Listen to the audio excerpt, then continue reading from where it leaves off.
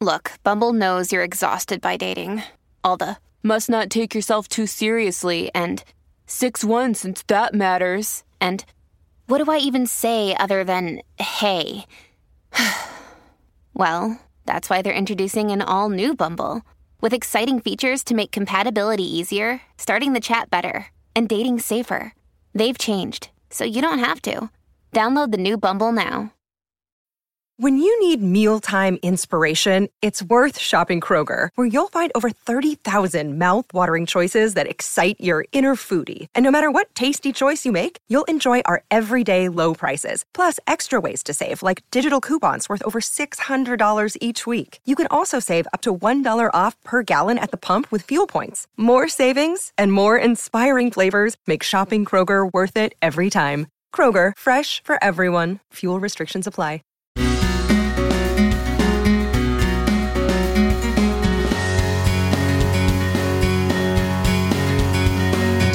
Hi, Awesomes! Welcome to another episode in our Extra Awesome series. Now, longtime listeners of Sorta Awesome may remember that in the past, we released Extra Awesome episodes into your podcast feed to explore some topics that we might not otherwise cover on our regular Friday episodes of Sorta Awesome. Well, that series had died off a little bit, but we are bringing it back so that we can talk about big moments in our culture as they are happening. Like today, we are going to be discussing the newly released podcast series, S-Town. And if you want to make sure that you know when a new episode is released, make sure you're subscribed to Sorta Awesome in your podcast app or wherever you listen to podcasts so that you don't miss any of our episodes.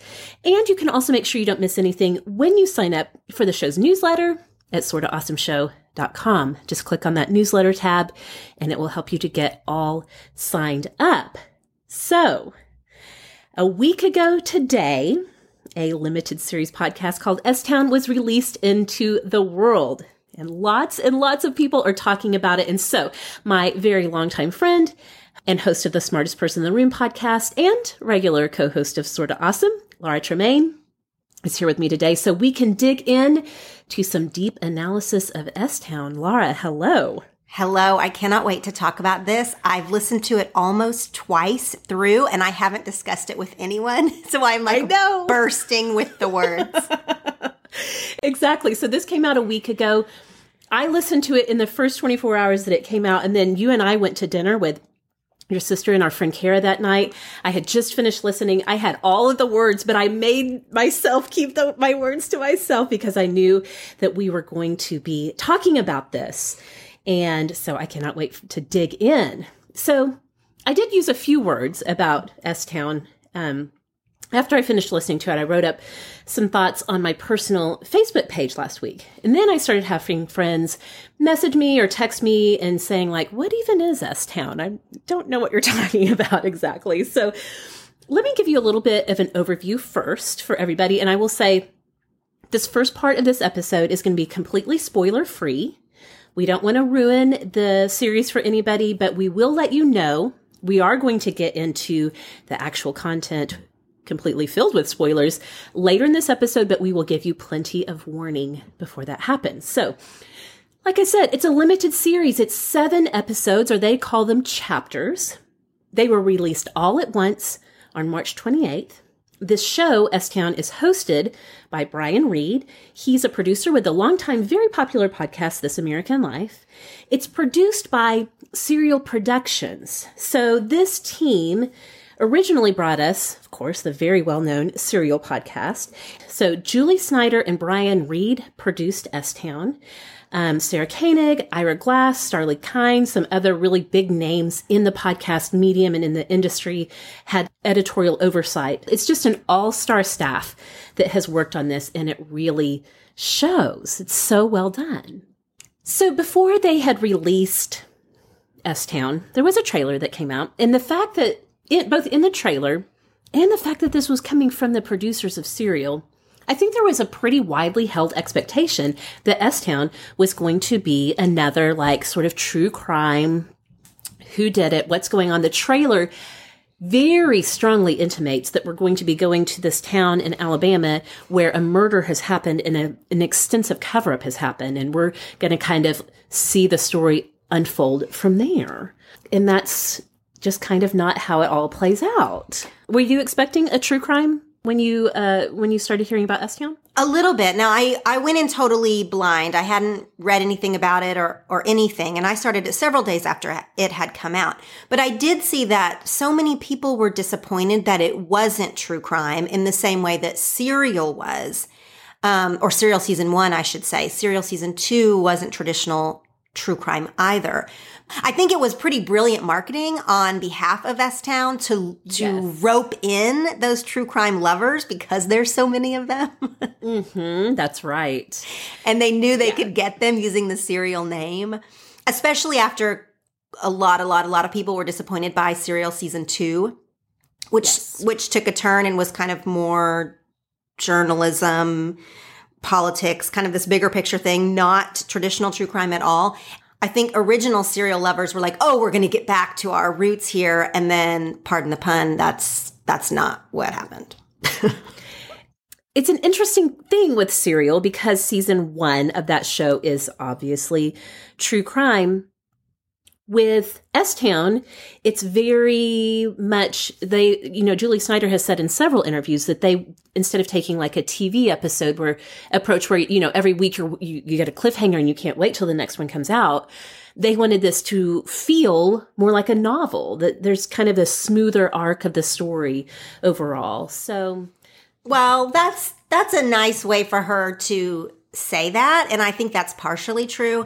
But I also think the decision to release it all at once was because in both seasons of Serial, as well as in other podcasts that are kind of doing this real-time investigation thing, for example, Missing Richard Simmons, as the thing is released once a week, more information pours into the producers and onto the internet in between episodes. And I think that it was a huge risk to have done S-Town if they had parsed it out that way. It just wouldn't have worked in the same way. People would have figured things out. You also might not have had such sympathy or possibly even affection for different characters if you only met them once a week. But as you see them in like a bigger picture thing, you are on a journey with these people and this town.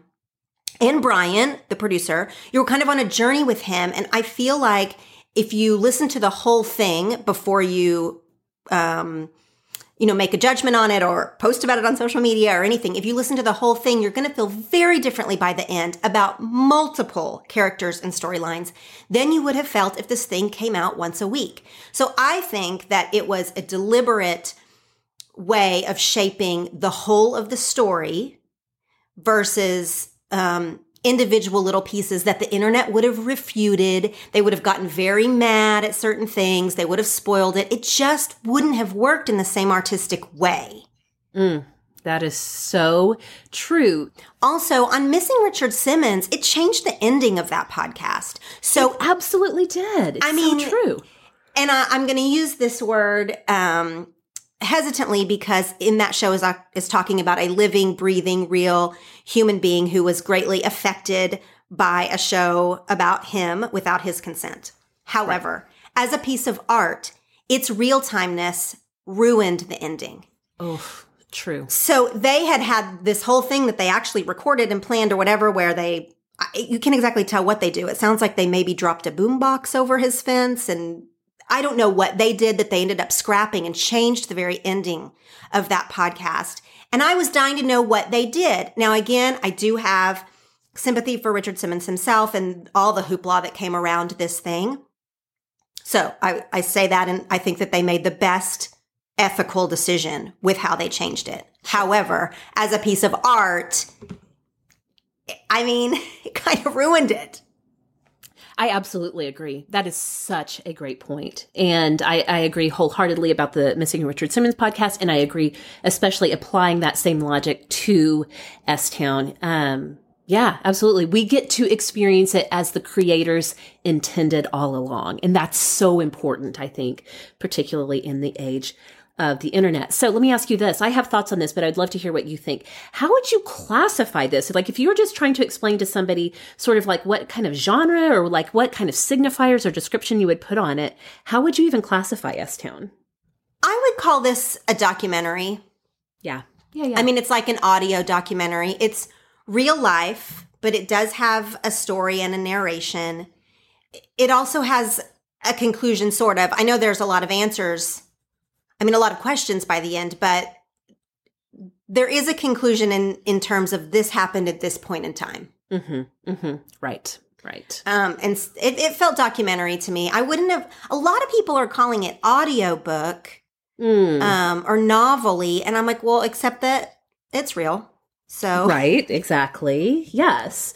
I totally agree with the documentary part. I'm confident, and you and I talked about this on our episode about 10 documentaries to watch. I'm confident that there were some choices that were made in production that were more artistic and less journalistic. Even though Brian Reed is a journalist and has worked for, works for currently a very reputable journalism outlet, you have to know that with these hours and hours and hours of audio collected over years, that choices were made along the way that fit the storyline artistically. So I totally agree the idea of it being an audio documentary. It does feel like an audiobook, except, and I don't listen to a ton of audiobooks, but most of the time, and someone out there can correct me if I'm wrong, you don't get like a sense of the musical direction that's going on. Usually when you're listening to an audiobook, it's usually just the narration. And I don't know if I just pick up on these things again, because I think about podcast production a lot, but the musical choices and the musical direction as it plays out behind the story is phenomenal. And it's so beautiful and seamless as it's incorporated that it's easy to miss it, but it adds so much to the experience of the story. So I definitely agree. It's audio documentary. I've been telling people I feel like it's a real life Southern Gothic. So Southern Gothic is a big genre of literature. Think like Flannery O'Connor and Cormac McCarthy, Tennessee Williams, except like you just said, those are all fiction. They have, certain elements that are you very much see that show up in S-Town. But again, those are all the created works of, really intelligent minds. This happened in real life. So. Also, I think following the documentary footprint, if you will, often documentary filmmakers set out to make one type of thing and it turns into something else. Oh, true. Yes. Which is, I think, what happened here, very obviously. Some people in our Sorta Awesome hangout group on Facebook were talking a lot about how in the world did this thing get made. They were wondering why Brian Reed, as a producer who, ostensibly gets hundreds, if not thousands of emails from people saying you should cover this, you should do that, like why he ended up following this one. And I actually did not have that question in my mind until I read like multiple people really musing on like, how did this thing even get made? And I think that he gives us a hint to it early on when he says that before he ever went down to Alabama, he had spoken with or communicated with our main, I don't know if you want to call him a character, our main subject, John B. McLemore. He had spoken with him for almost a year. Yes. Emails and phone calls. Yes. And I think that as a seasoned producer that Brian was like, there is something here. I don't know what it is, but this person, John B. McLemore, is obviously so original that I'm going to get something if I go down to Alabama. Right? Yes. Sometimes you do wonder, like, how do they find these people? And to think to think about all the emails that a production team would get, like, you should check this out. This could be a story. Have you heard about this? It's pretty amazing to think that this one person caught the attention and later affection of Brian Reed to the point where he followed through on the story.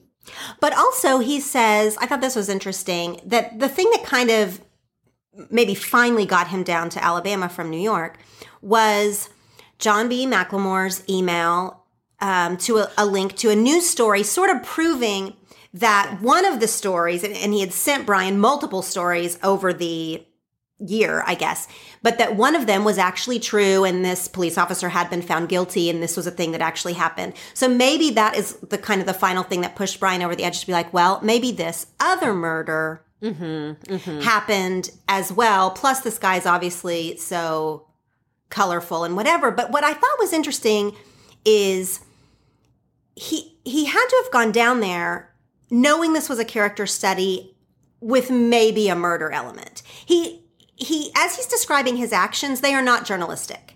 So like he's very scared to talk to the guy who's being accused of murder. He is very scared to call the potential victim's family. Whereas like a journalist who is actually investigating an actual murder would be making those phone calls. So to me, when Brian's like, I was too nervous to like go talk to this guy who might be a murderer, I was like, oh, what are we doing? Like obviously you're just covering the people at this point. You're not really looking into like true justice. So interesting. Well, we're going to move into the spoiler part in just a moment, but before we turn loose our listeners who have not yet listened to S-Town, I wanted to kind of talk a little bit about kind of try to answer the question, should you listen or should you not listen to S-Town if you have not yet listened to it? You know, one of the first reactions I started seeing, especially in our Hangout group, but in other threads on social media, was people had listened to the first episode and they were like, oh, I can't deal with this because of the political element. And that gave me pause because I genuinely was like, does this talk about politics in the first episode? What I later realized is one thing that you should know about John B. is he is obsessed with the topic of climate change and the coming energy crisis and those types of things. And I didn't think about it, but he does talk about that extensively in the first episode. And so and he makes disparaging comments about Christians and sort of in his opening monologue. I mean, very early on, he says some pretty negative faith-based things, I would say. He does. Now, listen, if you're really sensitive to strong language, you're going to know from like the first 5 to 10 minutes if you can tolerate this one. In fact, S-Town, the S in S-Town is an abbreviation for a very common profane word in our English language. So just know that there is a lot of strong language throughout this. So some people have different tolerances for that. So bear that in mind. I will say, and I've talked about this many times on the show, I am like off the charts highly sensitive on the highly sensitive person scale. I listened all the way through. I made it through halfway through again on a re-listen, and I think it's one of the most beautiful, profound pieces of art I've experienced in a very, very long time. I absolutely love it. So, and I don't think it's dark in the way that people who are sensitive to dark things, most of the time, when they say that, what they mean by that, I don't think it's dark in that way. It is dark in a sad humanity kind of way, but it is not scary or gory or it did not make me feel like, you know, in total despair over the world, even though some characters do. It didn't make me feel that way. Like, I don't know, when people who are really jumpy about dark things, I guess if you're really, really jumpy about dark things, then maybe not. But for people who, for most people, I don't think this hits the dark level of can't do it. Definitely. So, okay, this is your big warning. If you have not listened and you're planning to, and you would like to remain unspoiled as long as possible on S-Town, just know now is the time. Push pause on this episode, come back to it another day after you have listened to it, because we are getting ready right now. Now's the time. Go, go, go. Because we're going to get into the content of S-Town. So, Laura, let's just talk about the story kind of as it unfolds. So you kind of binge listened to it once you started listening. Is that right? I did. It came out on Tuesday. I just was traveling and wasn't able to really listen to it until Friday, I think. And I binged it on Friday and Saturday. And then I listened to most of it a second time on Sunday. So Yeah, I listened to it. And I'm not usually a person who will re-listen or reread or rewatch. That's not really my thing. I knew we were going to do this show, and also I was just curious to re-listen. I think if you have it in you to re-listen, it is quite different the second time. Yes, it is. It really is. I was shocked. Even in episode 1, I was like, oh my gosh. Because the people take such pivots throughout. Yes. The second time, knowing how it's going to be towards the end, then you hear them when they first arrive on the show, you feel differently about them, and you maybe hear their words differently. Now, I took the whole journey with Brian. I led him where he wanted me to go. Yes, exactly. And I'm kind of a skeptic by nature in general, which we'll get to because I remain skeptical of a lot of things in this. But upon my first listening, I followed him everywhere. I was suspicious of the people I was supposed to be suspicious of, namely the cousins. I was very sympathetic to Tyler. I fell in love with John B. McLemore. Like I did it. I just did it with Brian. I did all the emotions. Yes, absolutely. I experienced it the same way. Starting from the beginning, when you know in those opening phone calls, like, John B. is a character. And I think I'm interested to hear from people from different parts of the country. I wrote on my personal Facebook page that I found parts of the story to be deeply disturbing, and we can talk more about that in a minute. And a few people who either live in the South or have family in the South, I think they assumed, and I did not explicitly say there are parts of Southern culture I found to be disturbing. People kind of assigned my words to that, and they were like, I wasn't disturbed by it because I know that these are the realities of life in the South. But it was so interesting to hear it through, because I'm like you. I got into Brian Reed's head and tried to imagine experiencing all of this from those opening phone calls. I thought there was such wonderful, serious shades of, I was going to say the character, but the real life person, Jim Williams, who is at the center of Midnight in the Garden of Good and Evil, a book by John Berendt that later became a film. That Jim Williams character, I felt like was like reincarnated in John B. McLemore. I was a little nervous at first. I grew up in a super tiny small town, even smaller than our hometown. I grew up in a town of about 3,500 people, very rural, very, very, what certain Oklahoma caricatures would be like. It was from this little town I grew up in.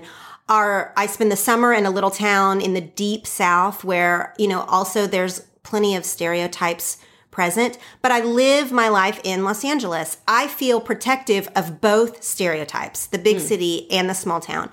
So when it first started, I thought, oh no, is this going to be making fun, exploitative, making fun of the South? Is this going to be some kind of bigger picture commentary on the election? Right. Which I'm kind of over that talk right now. Sure. And so at first I was like, oh, shoot. Is this going to be big New York City person coming down and looking at small town Southern people like they're zoo animals? That was going to bother me. However, the contrast of John B. McLemore, now he says some outrageously offensive things throughout, but the contrast of his politics and religion and whatever being so liberal, and yet he's speaking with the thickest accents in our country almost. The contrast of those, I started to think, okay, maybe this isn't going to be, it is offensive, but maybe the angle of the podcast wasn't going to be offensive. Right. For some reason, it worked for me in the beginning. I don't know why. So how did you feel when Brian goes to the tattoo parlor and then they kind of open it up into their club in the back, and we just hear some really explicit talk on race? The N-word is used casually and part of conversation. Was that jarring to you, or were you like, I can imagine this conversation happening. I've been adjacent to these types of things. Yes, both. I wasn't surprised by that kind of talk, but it's hard to listen to no matter what. It's very cringy. I'm, very opposed to those words being used and that kind of thing, even that thought process. However, because I do know people like that and have lived parts of my life where people speak like that, I also know that people are complicated. And people's realities are complicated. And their worldview is very specific. Right. And so, I mean, I don't know how to answer your question. No, I wasn't surprised by it, but yes, I hated listening to it. Yeah, yeah. I love what you said there. That, and I feel like the producers made some pretty intentional choices, both with Brian's narration. Again, I feel like Brian is such a solid, steady guide in it, as you know, because he's narrating, but then also there's audio playing at the same time. I don't know. Somehow the blend of that together almost made it easier to digest or to experience. I don't even know if I'm making sense now, but. Well, let's assume that he had a lot of very offensive stuff that he, right. He chose what he left in the show. Right. And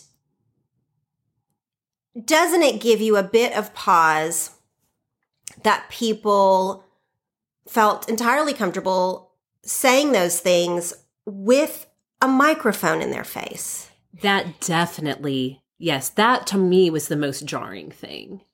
Because, you know, I live in Los Angeles, so there's a lot of political correctness here, of course, but just for what I would assume would be the general public, even if you held certain views privately, you would not have said them on recording. Right. So the fact that it was just so overt is just devastating. Was devastating to me. That they not only felt this way and acted this way, some of the ways they were saying the reason they even had the secret door behind the tattoo parlor, but then they would also be like, and this can go on national radio. Right. I know. It's upsetting. Yeah. It is. So we make it through the first chapter, which is, it really gives us the lay of the land. There are, if you go back and do a re-listen when you have finished, there are some incredibly almost chill bump producing lines, especially that John B says, some things that he says when they kind of get stuck in the maze. He says, it's kind of funny to be lost in something you designed yourself, isn't it? And just to think about him and the meta picture of his life. There's just lots of little moments like that, especially in the first chapter. Oh, so powerful. So we make it through that. And then by the beginning and through to the middle of the second chapter, you start to realize this is definitely not going where I thought it was going to go. But you can see you're only in the middle of the second chapter and you've got all of these chapters afterwards. I spent a lot of time in chapter 2, where are they going with this? Was that your experience of the second chapter? No, I don't. I'm just telling you, I just followed Brian right along. I just was yes. I was so in it and how interesting these people were. I did not care about that murder. I never got fully invested. Sure. Which, sure. Mm-hmm. Good thing, right. Because we find out fairly quickly there was no murder. No murder. None. No. Like literally zero murder. But I do, speaking of the murder, because it's almost like such a small part of the whole thing, but right? when he goes to the lumberyard to interview the murderer who's not really a murderer. Yes. Yeah. I kind of skimmed over that part in the first listening. I don't know why. By then we already know that there hasn't been a murder. We know that Brian's just coming to talk to the guy about why he would be saying he murdered someone when he didn't really. And that part was only medium interesting to me the first go around. The second go around, when I listened to that, I was like, well, that is fascinating. Mm-hmm. When the guy was just letting that rumor roll, he doesn't really deny that he's saying that right. He's going around town saying that he murdered people. If anyone listens, there's certain little parts that maybe you didn't think were important the first time. And the second time, I don't necessarily think it's important as it was interesting of wow, people are just something. Well, Brian kind of contextualized that conversation with explaining the whole effort attitude of strains of that culture. everything's going to be terrible anyway. And I do not think this is limited to Deep South culture. I think it probably relates more to the poverty cycle, and that can be experienced anywhere. But this idea that nothing's going to turn out right anyway, everything's going to end up getting screwed up, so F it, I'll just do whatever. Well, which goes back to what we were saying about people being just racist and like openly being, very derogatory towards other people. Yeah. And so when they're like, oh, I'm just going to be who I am, this is how I feel about other races, or this is how, yeah, sure, I said that. Like, who cares? Maybe I said I murdered the guy. Well, I just did. I don't know. Like, yeah, I know. It is very interesting, especially on a re-listen. Okay, so the title of chapter 2 is, or the, not title, but like this, for each chapter, they kind of just pull out one quote. Mm-hmm. And for chapter 2, it's, has anybody called you? That really stood out to me. I don't know if you've ever experienced this, Laura, but I have gotten the news of the death of a dear friend. And the first line from the person delivering the news was, has anybody called you? And this was years ago, 5 or 6 years ago, maybe more now, that I can still remember the details of that conversation. And so we get, okay, at the end of chapter 2, we get this phone call from Skylar calling Brian. She starts with, has anybody called you? The fact that Brian has the wherewithal to make sure he's recording is pretty amazing, again, from a production standpoint. But so he's recording, and she delivers the news of John's suicide. And this part was, and I can't remember, I guess it's on into chapter 3 when they really dig into that whole recorded phone call. And Brian did that thing that I think is so universal, that universal response that's like, that cannot be right. I just talked to him. In fact, again, that same phone call I got when a dear friend of our family was killed in a car accident, I literally had just seen the man the night before, like 12 hours before. And I was so shocked and so stunned. The only thing I kept saying over and over was, I just saw him last night. And Brian kind of reflects on that, how the brain is like trying to process, like, he was just here. It cannot possibly be true that he's gone. Mm. So that phone call is really something. It really is. And I felt like Skylar handled it in a much more graceful way, maybe, than I would have given her credit for. Yes, I agree. I feel like when she says at the end, if you weren't a part of this, I wouldn't have called you. Yes. I just got chills because these people are layered, and they're not stereotypes, and they're not all awful or all wonderful. Like, they are just as complicated as the next person. And I think that because stereotypes are usually flat, right? To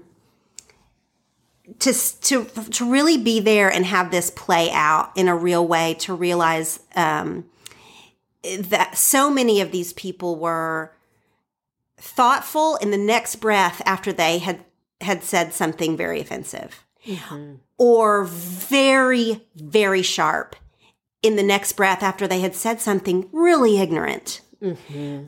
Yes. It just catches your heart. And that conversation, she's kind of dealing with her kid at the same time that she's having this conversation. She goes through the screen door. You hear it. She's like, I'm going to go outside for a second. That conversation, it's not even that long, really, in terms of how he presents it to us anyway, is like really something I'll remember a long time. And just how he catches himself. He's kind of crying. You can kind of tell. Yes, obviously, yes. And she doesn't say anything. Or at least we hear, awkward about this New York reporter weeping on the phone. And there's lots to it. There's just lots to it. Were you surprised? Did you know that was the twist, that he was going to commit suicide? Okay. I didn't either. Not. I didn't either. I was completely surprised. I knew, obviously, again, they don't make any bones about it from the beginning that someone's going to die. But you have all these characters introduced in the first chapter. It could have been Mary Grace. It could have been Tyler. It could have been I can't even remember the kid's name that was the supposed murderer. I mean, like there's so many threads of possibility of who could have died. I did not expect it to be John B. Even though, and again, when you go back and listen, he talks about suicide to Brian a lot from the beginning. Mm-hmm.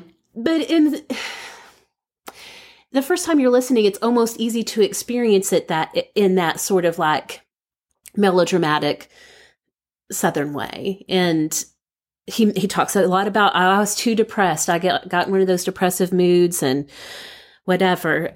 Can we talk about his suicide? Let's talk about. Okay. Because then in episode 3, of course, there's more details about how he did it and when he did it, and he'd had it was the day after Father's Day where he'd kind of had the fight with Tyler. Also, drinking cyanide is no joke. It's horrifying to imagine what he would have gone through. And, as the story unfolds, we find out that he was very drunk by the end of the day. But this was a brilliant man who had been working with cyanide in various ways in his work for years. So he would have known exactly the effect of, how, like, that it would have not been a peaceful passing. Yeah, just the circumstances are just kind of heartbreaking that he and Tyler had a falling out, but then they kind of made up and they went out and had this day together, and he was upset and really, really, really, really wanting Tyler to come back. And Tyler just kind of like had to have a boundary in his life because, again, later chapters would reveal that this was not the first time that John had said he was going to kill himself. And Tyler's girlfriend is like, you cannot go over there every time. He says he's going to kill himself. And so he decides not to. And in the meantime, John calls this town clerk, Faye, who he had an interesting friendship with, and is on the phone with her when he drinks the cyanide. And she experiences it in real time on the other end of the phone. Just like you cannot even, that is straight out of the pages of fiction, except it really and truly happened. There were a few questions for me. Now, again, I'm a true crime person, so this part did interest me. They never explain how his body was found. Because remember, she says that she was not allowed to call the police, although his threat there is that he's going to shoot them, whereas obviously she can maybe deduce that wouldn't necessarily happen, where she'd call the police afterwards. Right. But they keep saying his body wasn't found until the next morning, which means she did not immediately call the police, I don't believe. I hadn't thought about that, yeah. Or they just don't explain it. I thought, well, dadgum, did Mary find him the next morning on the porch? Tyler hears about it early enough in the morning that he drives over there, but there's already police tape and stuff. So possibly she did call the police after they got off the phone late at night, whatever time at night that was. Let's say it was, I don't know, I think she says before midnight or whatever. So possibly she did call the police, but I noticed as a person who listens to these stories, that it is not spelled out what happened in between that phone call and the next thing we hear is that Tyler hears about it and goes over there, but we don't know what happened. Which you can leave that out for lots of reasons. I did notice it, and I felt bad. This is a person that we never even hear from, but I had to feel bad for Tyler's girlfriend because her saying you can't run over there every time he threatens to commit suicide is kind of a valid partner thing to express, right? Especially if this was happening a lot. But on the other hand, for then this to happen, I've never lived around someone or never been in close relationship with someone who is threatening suicide all the time. And I can't imagine how guilt you must feel and how entangled you must feel all times until it happens or doesn't happen or, whatever. And how awful it would be. But to me, again, I'm speaking this with absolutely no knowledge, but to me, a person who threatens it all the time for years, who threatens it, who has a suicide note on their computer, who is truly on the verge of truly taking their life all the time, well, of course it becomes a cry wolf situation. You don't think they're going to actually do it. And on the night that he's decided to actually do it, it's not that big a deal. Like nothing has really happened to act. You know what I mean? It comes out of the blue. It's terrible. I don't even know where I was going with that other than I just kept thinking like how guilty they must feel. I know. Yes. When Tyler tells the story of, you know, the day sort of like the days, but leading up to it, I mean, I was just crushed, just absolutely so crushed for Tyler. I hadn't even thought about for his girlfriend, but yes, definitely. Just. What did you think about Tyler and John's relationship in general? It is so interesting. Again, you know, in the first episode, Tyler's just introduced casually because it's his brother, Jake, I think, who supposedly was like the who overheard in front of Little Caesars about the murder. Out there in front of the Little Caesars. Yeah. So Tyler's really just introduced casually, like, oh, well, here's his brother, actually. So again, when you're sort of thinking this is going to be like a true crime that we're going to unravel, you're like, oh, but there's his brother. So maybe now we'll get to talk to Jake or whatever, not knowing that like Tyler's actually one of the central figures of this whole story. So, I thought they had such just like a really fascinating dynamic. I could understand the sort of like stand-in father that Tyler might have been looking for. You know, there's like this little almost throwaway line from the first chapter when Brian says that Tyler would later confide in him that, you know, he would wake up in some mornings drenched in sweat dreaming that he killed his father. Like to think about what a tormented relationship Tyler had with his real father. And then here comes John B., who like kind of steps in as a father figure to the point of sacrificing his skin, as they put it in the series, to get all these tattoos, which he hated and loathed and had said they were a sign of despair and hopelessness. But to save Tyler and his partner's tattoo shop, that he would show up with, you know, here's $400. I'm going to get another tattoo. And then later, the very complicated dynamic of the tattooing and the pain and all of that is finally revealed. Was it in chapter 7 when all of that comes out? I feel like it's at the end. But do you really feel like that was wholly altruistic? No. Because I bought into it at the beginning. Yeah. I bought into it of like, wow, what a secretly good person John B. McLemore was. Mm-hmm. Yeah. You know, on multiple fronts, but especially the example of paying them to give him tattoos just to save the tattoo parlor when he hated tattoos. I really bought into, you know, oh, this is a portrait of a secretly good person. Right. You know? Right. Yes. But by the end. Yes. By the time you get to chapter 6 and on into chapter 7, it's clearly not the adoptive father narrative that it could have been if we hadn't known all of the other things, and like that John B. had a similar sort of mentorship relationship with another guy who had ended up going off and, you know, finding a girlfriend, and how devastating that had been to John, and then how obsessive and possessive of Tyler he could be, particularly when women were involved, and the sexual dynamics that were at play with the tattooing and the nipple piercing and all of that.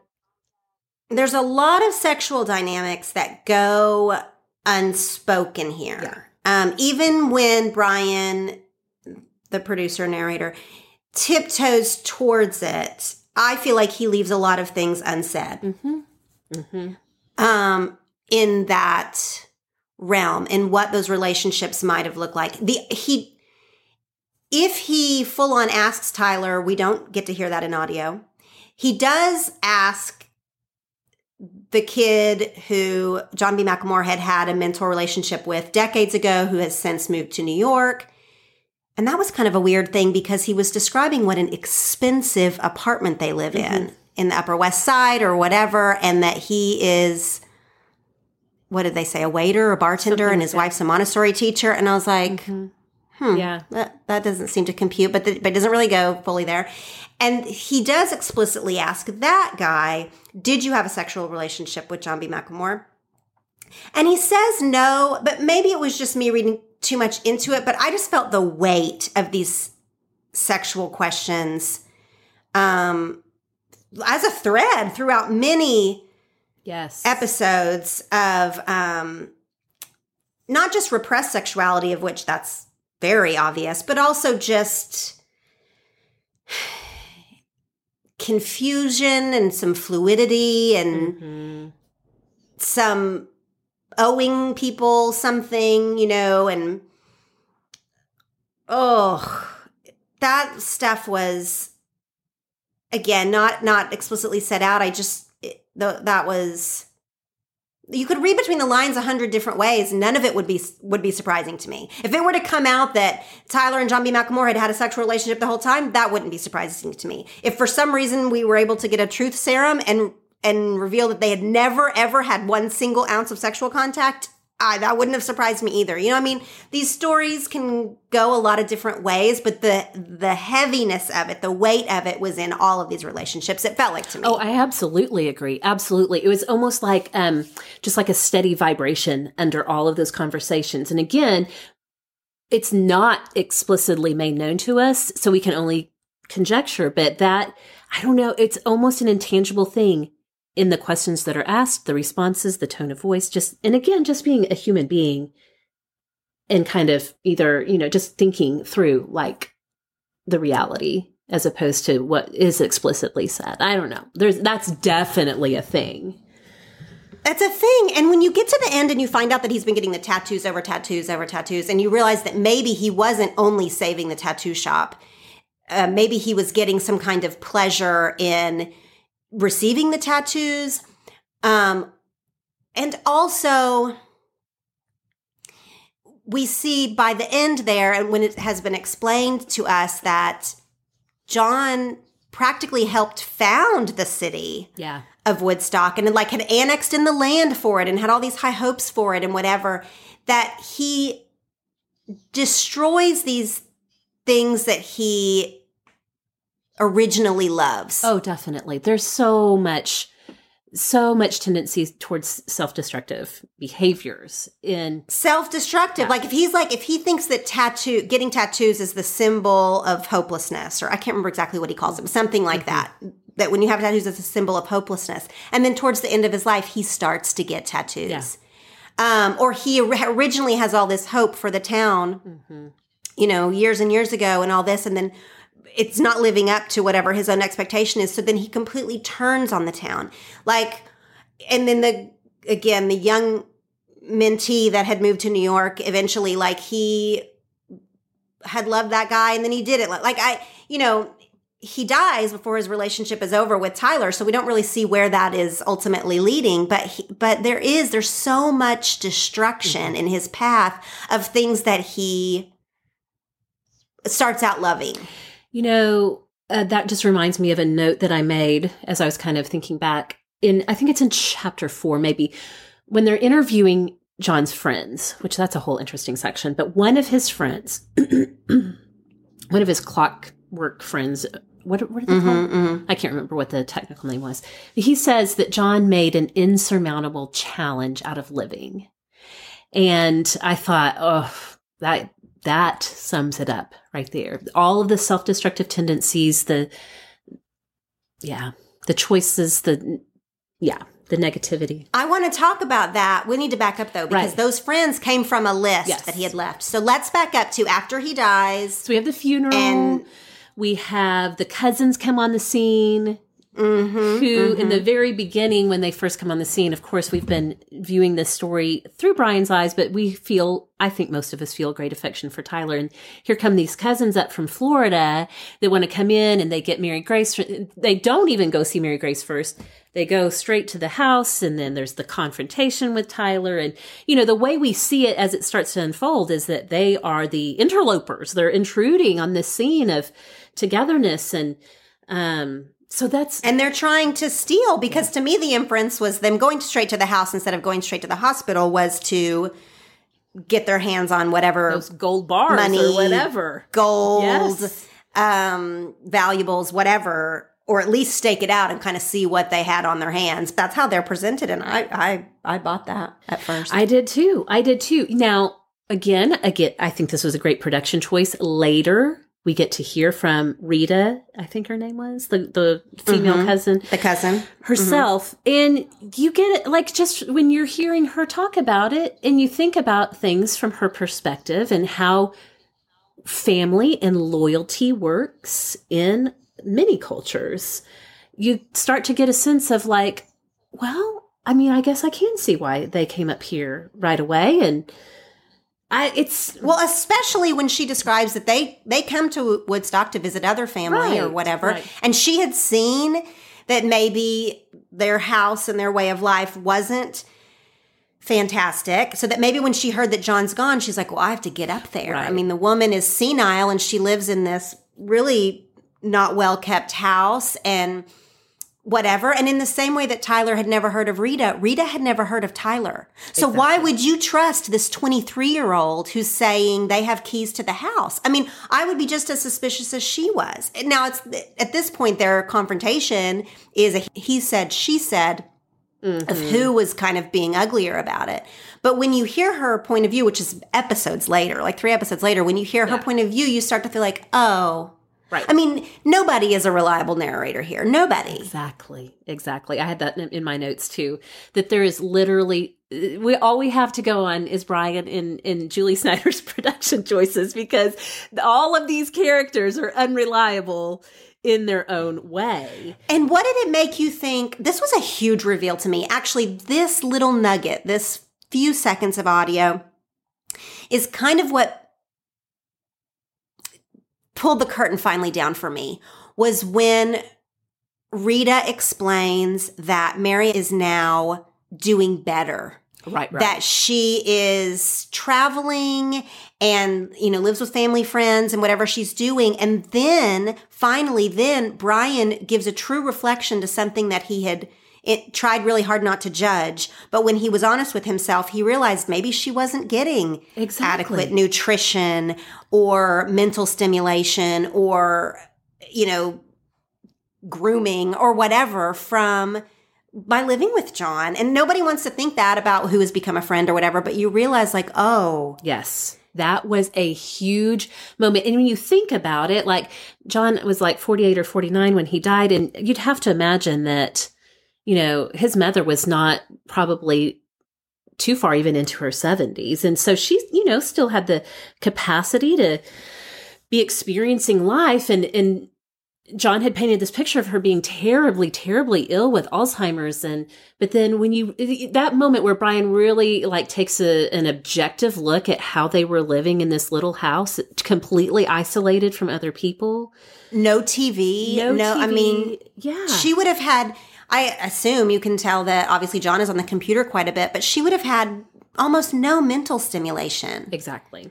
When you're told from the original town clerk, not Faye, but the one that John had the falling out with. Later, she talks about how Mary used to be the town character before John was. Right. And that she used to kind of dress very flamboyantly and go around town looking for gossip and being very colorful and unique herself. And, of course, now disease might have taken a lot of that, but he wasn't helping her maintain any of that. It's so true. It's so true. Well, so again, we have the funeral, we have the cousins come on the scene. And then this was interesting. And I got a little disoriented in chapter 4, I think it is, when they do start examining this list of friends that he wanted notified, and that Faye there seemed to be like a question mark about why she didn't call these people after the funeral. I really thought there for just a little bit, for a few beats, I thought, oh, maybe there is still a mystery to unfold here. Maybe there is like a conspiracy, or I kept waiting. In the middle, I kept waiting this whole time. I thought, those tunnels that Tyler had to dig under the house and build gates for, that's where all the gold is, or it's in the maze. I mean, I felt like there had been all of these like really like bolded, highlighted things that we were supposed to take note of early in the series. And I was like, oh, now it's going to actually come to fruition. And it actually never does. Except I'll tell you what, I am suspicious of Faye. Now, this is a real breathing person as well, but I'm just going to talk about it because it was on the podcast. But because, like I already said, there's absolutely no explanation to when she did call the cops or whatever. Right. If she was on the phone with John,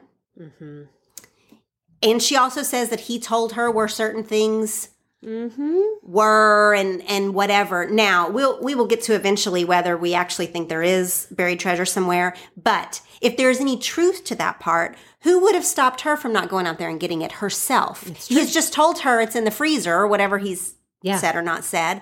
And we don't know when the cops were called. That's never revealed in the podcast. And then she didn't call any of his friends. Right. People that potentially he might also know some of that information. I feel like there was one person, if there is even a whodunit buried into this story, that it is Faye.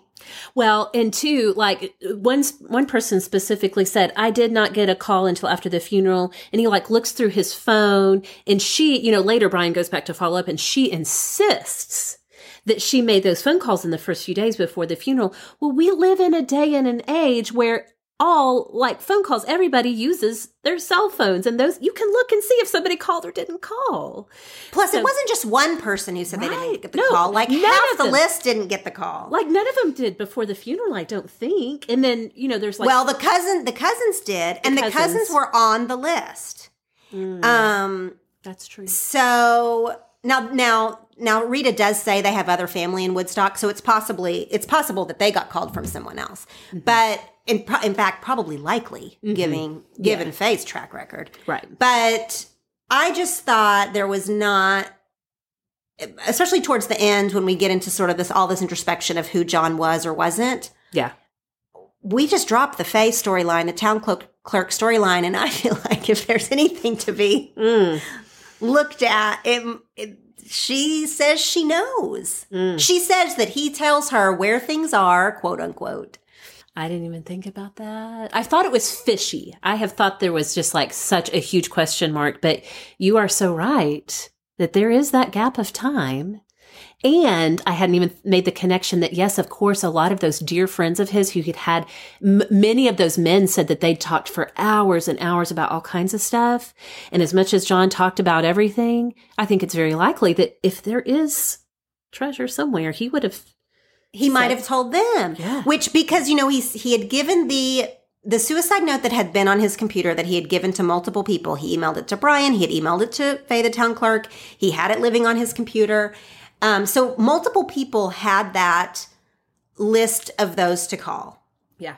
Now, maybe that wasn't all on Faye to do so. Other people had copies of this note, if you know what I mean. Maybe she's in collusion with Tyler, and they were like, we're going to make sure we get what we think is there, and then we can call the other people who also might know where something is. That's true. That is true.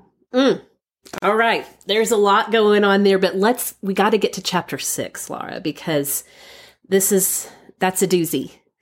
That is, as I was listening the first time, as I usually listen to podcasts, I was going about doing my business, picking up kids, taking care of housework, whatever.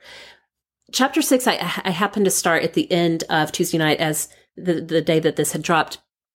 I had to go upstairs and lay down on my bed and just have nothing going on around me because that chapter is so intimate and so, almost, I feel like it really walks that line into being really invasive. I felt like an intruder into John B.'s life listening to chapter 6. I think it's definitely an important part of the story, but man, I don't know. I have a major ethical problem with chapter 6. Okay, let's hear it. It is my only real problem. And I know a lot of people have problems with documentaries being exploitive or true crime as entertainment, and people get all kinds of high horse about that topic. And I don't. Because I think most of these people gave permission for this. The part where his where Olin comes forward, Yes. having found out months later of John's death, and explains to Brian that they met on a sex chat line, but they never actually had a relationship. And then there's like 30 minutes devoted to it. Now, the first time I listened to it, I was, like you described, like I was just wrapped with the tension,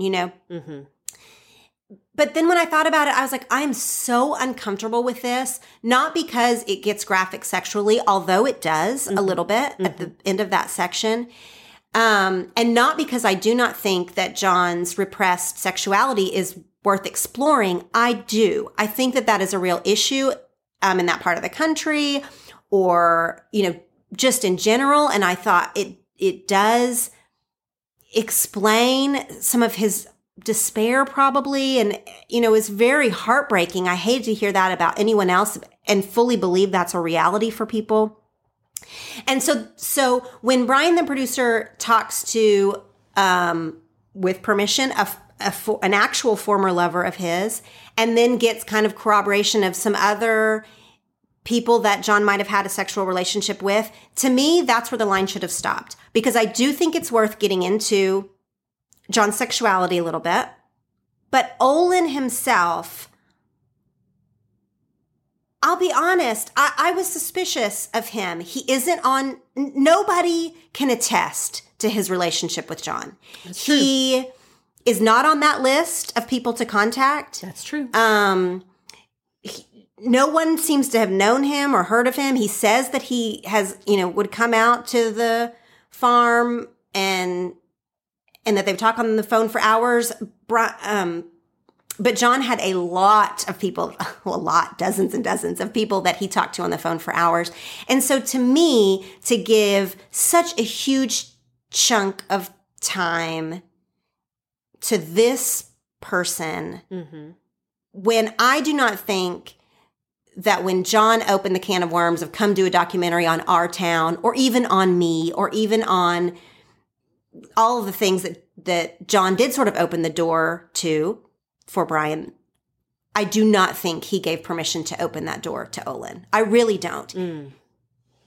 If he's never mentioned it. Again, he's not on that list. One could argue ethically that the people that are on his suicide note list are a little bit of a fair game in terms of approaching them and whatever, because they clearly had a relationship strong enough with John that he's on that final list. Yeah, I can see that.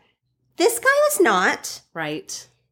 Which to me says that John wasn't opening that particular door. Yeah. And it's so intimate, like you said. It is. It is. And that chapter was disturbing to me, not because of the content or, the frank discussions of sexuality. I just felt like we should not be going here. I agree. I felt very unnerved by that. He also wasn't even in love with John. Maybe I would have given it a pass if it was someone who had deeply been in love with John or in relationship with John, or had maybe even actually been in a sexual relationship with John, if that had been illuminating to what we were doing here. This guy was actually none of those things. I mean, clearly they were, I don't even want to say clearly, but evidence seems to show that they were good friends. He seemed to know a lot of detail about John's life, so they must have been friends or spoken quite a bit. But he wasn't even coming from place, to me, it didn't even feel like a place of deep love, or I don't know. I just was like, this is where we have crossed the line into maybe not okay. Yeah. Yeah, those are some great insights about the Olin interview, particularly, that I had not caught or even really given second thought to. So that's good stuff. Okay, so then we get to chapter 7. We have a major revelation from Brian about the possibility of mercury poisoning. Yes. I listened wide-eyed to that part. Like, what are you even telling us? Here we are at the conclusion of this story, and I gotta say, it makes a lot of sense. I don't know a ton about mercury poisoning, but just based on what we learned from Brian as he's talking about this, I feel like a lot of pieces kind of fall into place. I agree. I think it does make pieces fall into place. I mean, by the end, it's clear that John B. was pretty severely mentally ill. Yes, yes. Blaming it on the mercury kind of gives us a pat answer, if you will. Yeah. I don't know that it matters so much if he was poisoned by mercury, which I think that was completely legitimate and like a really decent theory and likely, or, chicken or the egg, or that's just who he was. He was a genius. They'd been saying this since he was like a child, and then we witnessed it ourselves. And so often genius and mental illness are intertwined. Yes, yes. So if there was mercury poisoning on top of a tendency towards illness, then, yes, you're just looking at a calamity, of which it was. Oh man, that is quite a conclusion. He definitely clearly was a genius. And like you said, a lot of times people who are genius level, they live very tortured lives. He was clearly brilliant. And that left me so puzzled about why he did not have an official will. He purportedly told Tyler, this could be yours. He had texted people like, you can have this, you can have that. The man was a genius. He knew, he had to have known that none of his words or texts or any of that would hold up in court. He clearly has a deep relationship at the time of his death with Tyler, and clearly, on some level he desperately wanted Tyler to be able to break out of the poverty cycle. So it makes me wonder then, like, okay, you didn't leave a will. Did he actually have a fortune he was sitting on? Is there actually gold buried somewhere on that property? Was that all just, sort of an urban myth of this rural town that maybe there never was a fortune, maybe just enough for him to live on and, spend all this money on landscaping, whatever, but there was no actual fortune. I'm so conflicted about that aspect of the story, like why he didn't leave a will if there actually was nothing to bequeath to anyone. There was nothing. You think it's all gone? If there ever was anything? I don't think there was ever any gold. I don't think that he had a fortune. I would venture to guess that possibly even the timing of his suicide was timed around him knowing that he didn't have much. I don't think he had a will because I don't think he had much. Like, I don't think there's any there. Mm. And I know that is not the romantic answer. And I think that he was quite fantastical, just in his presentation of life. And I think he wanted people, or maybe even believed in his own level, that there was a fortune somewhere. But we also know that he was smarter than that. And I think he would have known, as he got to maybe the end of his rope, and he probably did, his clockmaker friend said that he probably made a killing in the 90s, which he probably did. Mm-hmm. His mom probably collects some sort of Social Security or something. So like, I'm sure that he has been able to get by. He obviously had very low living expenses. Mm-hmm. Mm-hmm. That some of his last big projects, a $60,000 maze and whatnot, was sort of the last of it. Mm. And that the timing of his suicide was timed to that. And he would have known, why would he not have taken care of his mom or whatever? But I do think that it's not a far leap to know that you could sell the farm and you could whatever, and she would probably be okay. But I really don't think that there's gold bars buried on that land that he didn't leave in true, clear instructions to. The only exception would be my earlier theory of that somebody got to it. Right. But that's sort of just my own conspiracy, like what is happening with that town clerk, and she is not telling all she knows. Right. So maybe there was some cash. Maybe he wasn't down to his last literal $97. However, buried gold bars are not a real thing. You're ruining this for me. I'm sorry. You tell now you give the more positive answer. Well, I mean, I think I did want to believe that there was some buried treasure there. However, as to why he didn't leave a will, I fully do believe in this mercury poisoning thing. And I do think that even still that he was mentally ill. And I think that, I mean, I don't even know. I don't know. I think that he just had deteriorated so badly. That was sort of the story I told myself. He was cognizant enough to put together the suicide note that had people to contact and their contact information. And that's true. He compiled his multiple manifestos and wrote the last however many pages that were original and seemed new-ish. Mm-hmm. So how much of a stretch is it, even if he'd had on his computer a will that he hadn't filed with a lawyer or whatnot, at least it would have been something? Yeah. Yeah, I know. That's true. That's true. Oh my gosh, there is so much here. We haven't even talked about the motifs of clocks and mazes and even tattoos to some extent. But let me ask you one last question.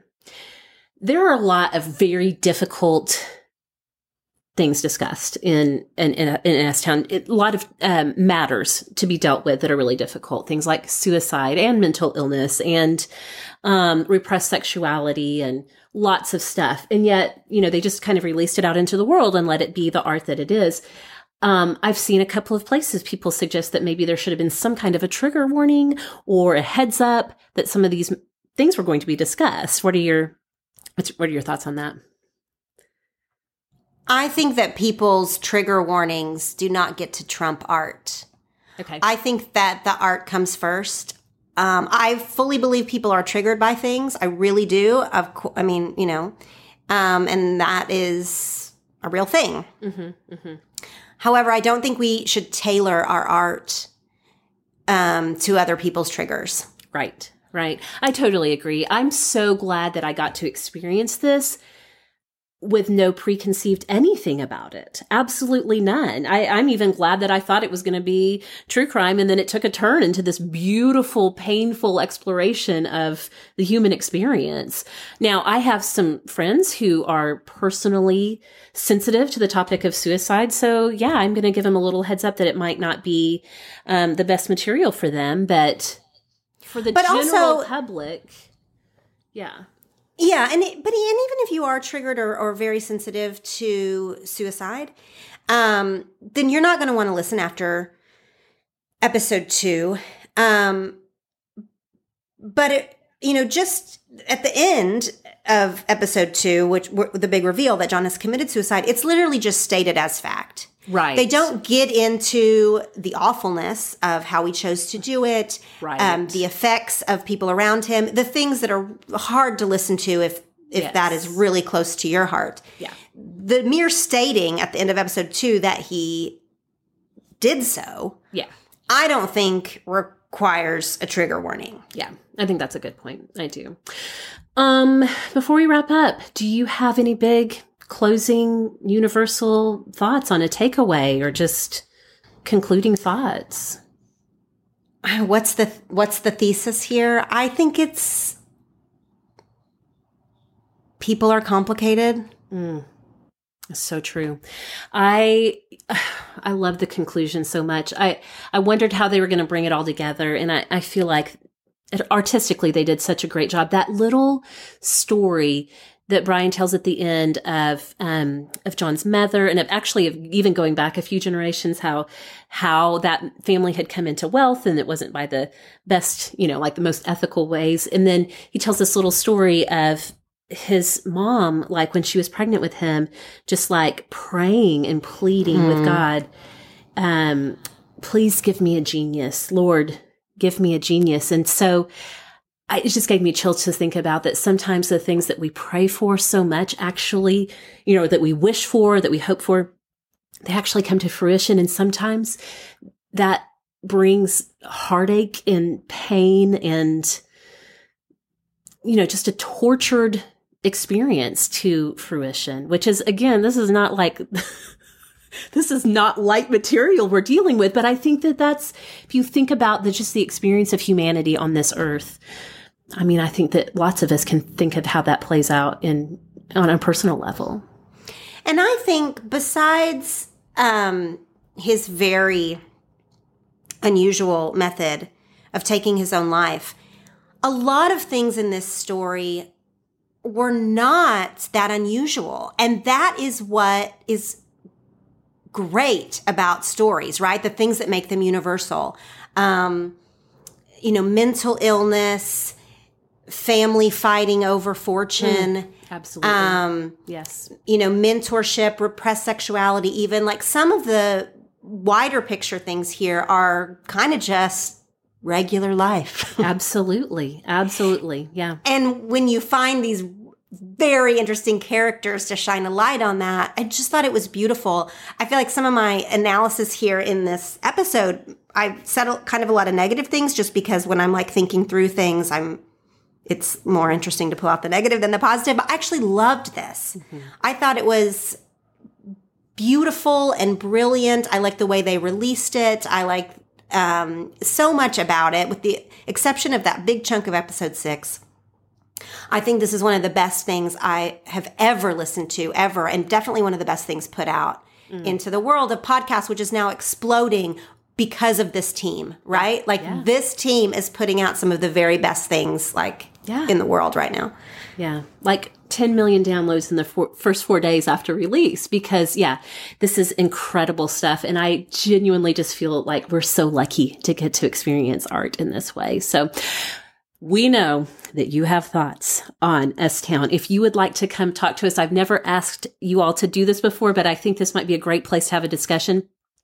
Go over to the show notes on our website, sortaawesomeshow.com, and look for the show notes for this episode, because we can go in the comment section. We can have a completely spoiled conversation and not have to worry about keeping it spoiler free for anyone. Tell us your theories, ask us questions, tell us your thoughts on our thoughts. We would love to hear it. You can also always find us on social media if you want to talk to us there. Laura, remind us where we can find you for follow-up conversation. I am always at lauratremaine.com. I'm on Twitter as Laura Tremaine and on Instagram as Laura.Tremaine. Okay, you can find me on Twitter and Instagram at Sorta Awesome Meg if you want to talk there. The show is Sorta Awesome Show, and you can find us on Twitter at Sorta Awesome Pod. So thanks so much for listening, and even in light of all of the darkness and pain in this world, stay awesome, my friends.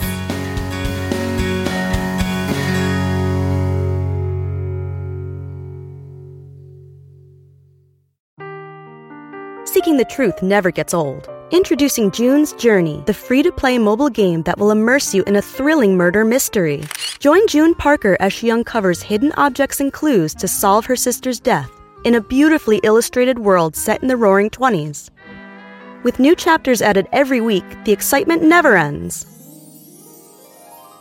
Download June's Journey now on your Android or iOS device, or play on PC through Facebook Games.